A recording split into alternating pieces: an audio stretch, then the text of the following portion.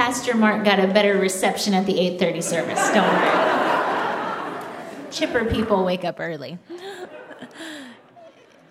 It's my pleasure to greet you all. We're gathered here at Black Knoll in the name and the spirit of Jesus Christ. Whether it's your first time as an interim pastor, it's your first Sunday here, or it's your first Sunday and you're sitting in the back hoping no one will notice you, we are gathered by the Spirit of the risen Lord, and we belong because of him. Would you let us know that you're here, whether you're a visitor or a longtime attender? Sign, there's a black friendship pad, plastic pad at the end of your pew. Sign that. If you have any updated address, contact information, we're glad to know that as well.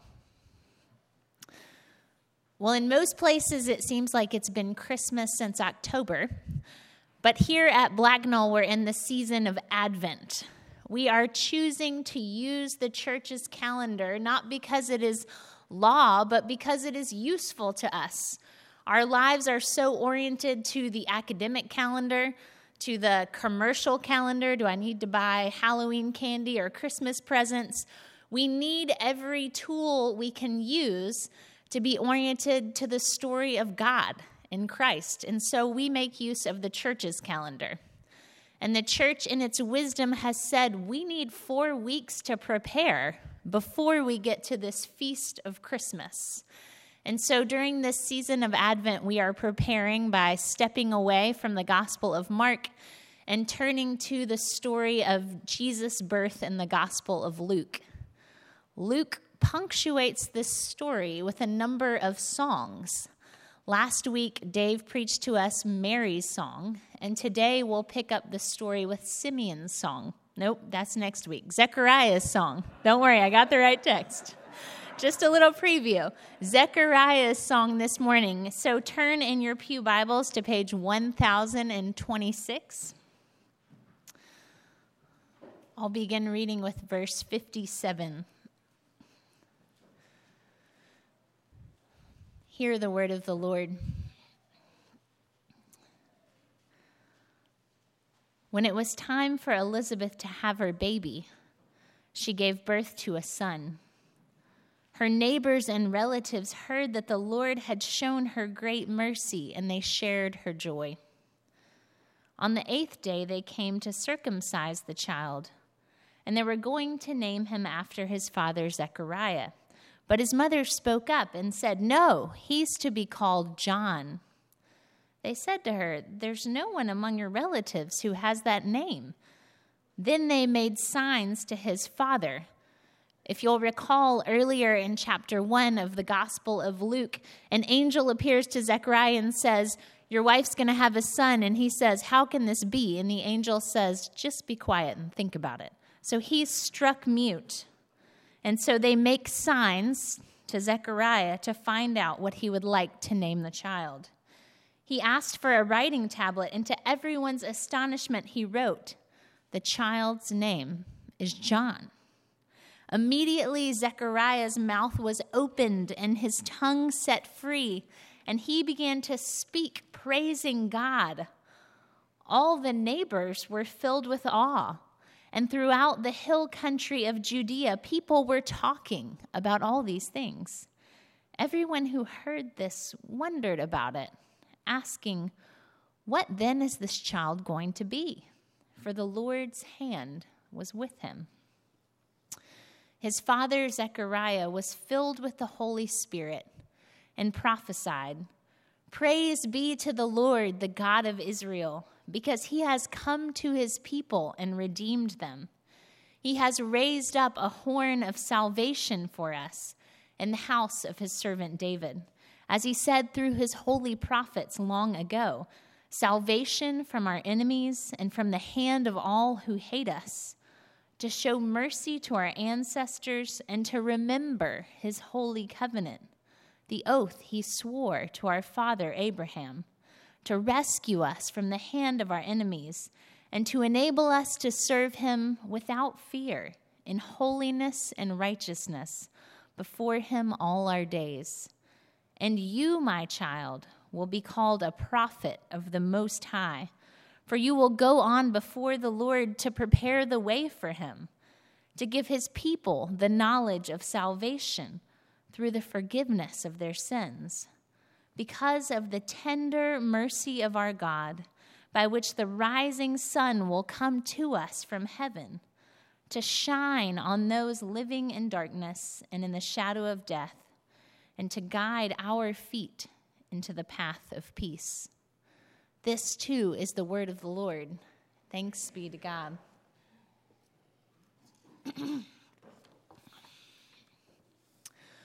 What do you do or see or hear first thing in the morning? Maybe you wake up to the sound of a barking dog or a crying baby or a noisy roommate or the sound of an alarm or a snooze ringing in your ears. Perhaps you get out of bed when the first light floods in your window, or you jump up while it's still dark outside. Or, teenagers, young adults, if you can get away with it, you get up when breakfast is long over and lunch is near. Do you have anything like a morning routine? Making coffee, getting cereal, perhaps sitting down with some scripture or news or, I hope not, email. Maybe your unintended routine is hurry, throwing on your clothes, grabbing your backpack, barely making the bus. Or if you're like me, your routine, well, it exists mainly up here, because every morning seems to start with its own surprises. As I've reflected on our text this week, I've been reminded of my morning routine in a different season of life, during the 3 years of divinity school and shortly thereafter. At that time, to wake up was to see that pile of homework waiting for me just on my desk over there. To open the Bible and pray was, to find myself distracted by questions of form criticism and source criticism or theological interpretation, unstructured time, unfamiliar tasks, expectations. They were there to greet me at the start of every day. Sounds kind of nice, actually, in my memory. But in real time, it was overwhelming. But each morning, I was fortunate. I was lucky to be able to hop on my bike and ride over to our Blacknall's neighbor, St. Joseph's. They hosted a morning breakfast there that many of you are familiar with. And at that time, the morning breakfast was a daily event, both for the local homeless and for those coming for morning prayer. During that season at St. Joe's, I learned to appreciate two things. First, the regular breakfast fare, hard-boiled eggs mashed into grits. It's actually really good. And I became more familiar with the practice of fixed-hour prayer. Since before anyone can accurately date, Christians have responded to the injunction to pray without ceasing by creating liturgies for prayer together at certain hours of the day. When I could not muster the patience or attention or praise myself, meeting with a few others to go through a familiar, quiet liturgy of praise and petition was such a gift to me, one that has continued to bless me through the seasons and shape my habits of prayer. Each morning we would read different scriptures and pray for different people, but one thing never changed. Morning to morning we recited the Benedictus, the Latin name for Zechariah's song that we just read. At the start of the day, we would take on our lips and recite together what Zechariah prophesied. And it wasn't just something that we were doing over there, wasn't just something Episcopalians or Catholics in the West were doing, but also in the East. Christians have been beginning their day with Zechariah. All the songs that Luke writes in these first few chapters, Mary's song, Zechariah's song, Simeon's song, They all get incorporated into daily prayers, much like the Psalms. But I found myself wondering why Zechariah's song in the morning? Why does the church start its day with Zechariah? Why might you start your day with Zechariah when you have the choice of any number of devotionals, news briefings, morning shows? What do you need to remember at the start of each day from Zechariah's song? What do you need to remember each morning from Zechariah? Well, when his mouth is finally opened and his tongue set free, Zechariah proclaims, well, he proclaims more than he could possibly know. Luke calls it prophecy. Zechariah prophesies to the awestruck crowds and to us that God, the God of Abraham, Isaac, and Jacob, the God who rescued Israel from the hand of her enemy Pharaoh so that she might serve the Lord, the God who made a covenant with David and spoke through the prophets, that God was acting again. The Lord is coming, Zechariah says. Prepare the way. And Zechariah likens the Lord's coming. Did you catch this? He likens it to the breaking of dawn. When the sun rises and the shadowy world once again becomes hospitable. When for just a moment the familiar landscape becomes beautiful. And even the darkest darkness is driven away. Everything is transfigured by the morning light. So is the advent of the Lord. With his coming into the world, the dawn from on high breaks upon us, this creation plunged into darkness. A people living always in the shadow of death. That's us. We are gently wakened by the light of Christ. We no more summon him, we no more bid him to come than we command the sun to rise. But like the dawn, our Savior comes of his own accord, according to his nature. He comes, Zechariah says, in tender mercy. Or, as in the translation I'm most familiar with, he comes in tender compassion. How easy it is for this prophetic word to be for us old news. There's a priest in Los Angeles who spent his career working with gang members. Some of you have perhaps heard of him. His name is Father Greg Boyle. And Boyle writes about a class that he taught in California's Folsom Prison. The inmates wanted to learn from him, but they were resistant to studying the Bible. So Boyle taught a course on theological issues in short fiction.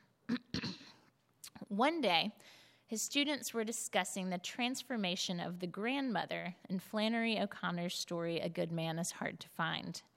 The men were using words like sympathy, empathy, and compassion interchangeably, and Boyle asked his class to define their terms. Now, in his recollection, this question was as much an effort to stall until the bell as any profound pedagogical plan. But here is what he heard. Someone quickly raised his hand. Sympathy is when your homie's mom dies and you go up to him and say, "Sorry about your mom." Someone else followed. Empathy is when you go up and say, "Sorry about your mom. My mom died 6 months ago. I feel ya." What about compassion? Boyle asked. No takers. Finally, someone tentatively raised his hand and began to speak, slowly. Compassion is something altogether different, he said. Well, compassion, that's what Jesus did. Compassion is God. And I think he's right. In its most basic sense, compassion means to suffer with someone, Whatever our modern distinctions between sympathy, empathy, and compassion, the etymology, the origin of the word compassion comes from the Latin cum and the verb pati, to bear, suffer with. To have compassion is to be a co-sufferer, to suffer with someone. And isn't that exactly what the incarnation is all about? At Christmas, the Lord comes into the world, but in a different way. He doesn't come in the way he's acted in the past or will come in the future. In the incarnation, the Lord comes not as Israel knew him in the Exodus, as the mighty arm who battled Pharaoh and his army. In the incarnation, the Lord comes not as John sees him in the book of Revelation, as we will meet him at his return, as the judge who sets the world to right. No, at Christmas, Christ comes as a child. The Lord of heaven and earth comes into the world as a helpless babe. God comes as a man. Why? For this reason, so that he might share in our sufferings. As we sing in that Advent song, "Come Thou Long Expected Jesus," he comes to taste our sadness, even as he comes to save us. This is what you need to remember as you open your eyes and your feet hit the floor, as you begin to work and pray each day. You wake in a world that is known by God in all of its groaning. And as surely as the sun rises each day, the Lord has come to us in compassion, and he will come again. Each morning, Zechariah reminds us of the tender compassion of our God. And each morning, we have the opportunity to proclaim God's compassion anew. And like Zechariah's son John, to take up the charge to prepare the way for the Lord. To be a people who have on offer the knowledge of salvation, the forgiveness of sins, who walk in the way of peace, whatever the day may bring. What if you woke each day in the knowledge of God's compassion and the calling to prepare the way for the Lord? How would it change the way you greet your roommate, or read the news, or approach a stranger? I think Zechariah is one of the easier characters for us to relate to in the Christmas story, because he is a religious man. He's the kind of person who would be here on a Sunday morning, isn't he? He's trying to be faithful in the ways that he knows to know God. And indeed, Luke tells us he is. But when Zechariah is told that God has heard your prayers, that what you have longed for, Zechariah, will indeed come to pass, he just can't believe it. Though he knows God's track record of coming through, though he has the word of God on the authority of an angel, God's promises just seem too grand, too unbelievable. So the Lord gives him time to think about it. 9 months of silence. When we meet Zechariah again, it's in the context of another regular religious rite, circumcision on the 8th day. But this very familiar ceremony becomes for Zechariah the opportunity to respond in obedience to God as he scratches on the slate the name the angel told him, John. Though perhaps some among us have had an angelic visitation and received a promise from the Lord just for us, I dare say most haven't. But I dare say that for every one of us, the promises that the angel has given us, that Mary has borne the Son of God, that Christ, who is risen into heaven, will return, I dare say that on most days, those promises are just too hard to believe. a Savior who suffers with us? Perhaps that's just too grand. But maybe this year, in the familiar ceremony of Christmas, you will find that, like Zechariah, your tongue is set free to praise the Lord. Wake up, sleeper. Rise from the dead. Christ will shine on you. Let's pray together.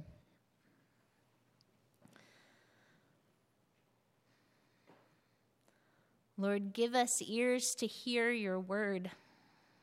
You have come, and you will come again.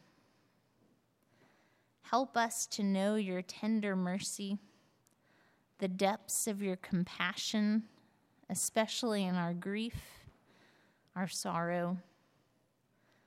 Make us beacons of your mercy given to us and on offer to all those who walk in darkness. We ask this in the name of Christ our Lord. Amen. Friends, we're going to sing a new song. We're going to sing Zechariah's song with Zechariah, a song of praise to God. As you find the melody, please do join in.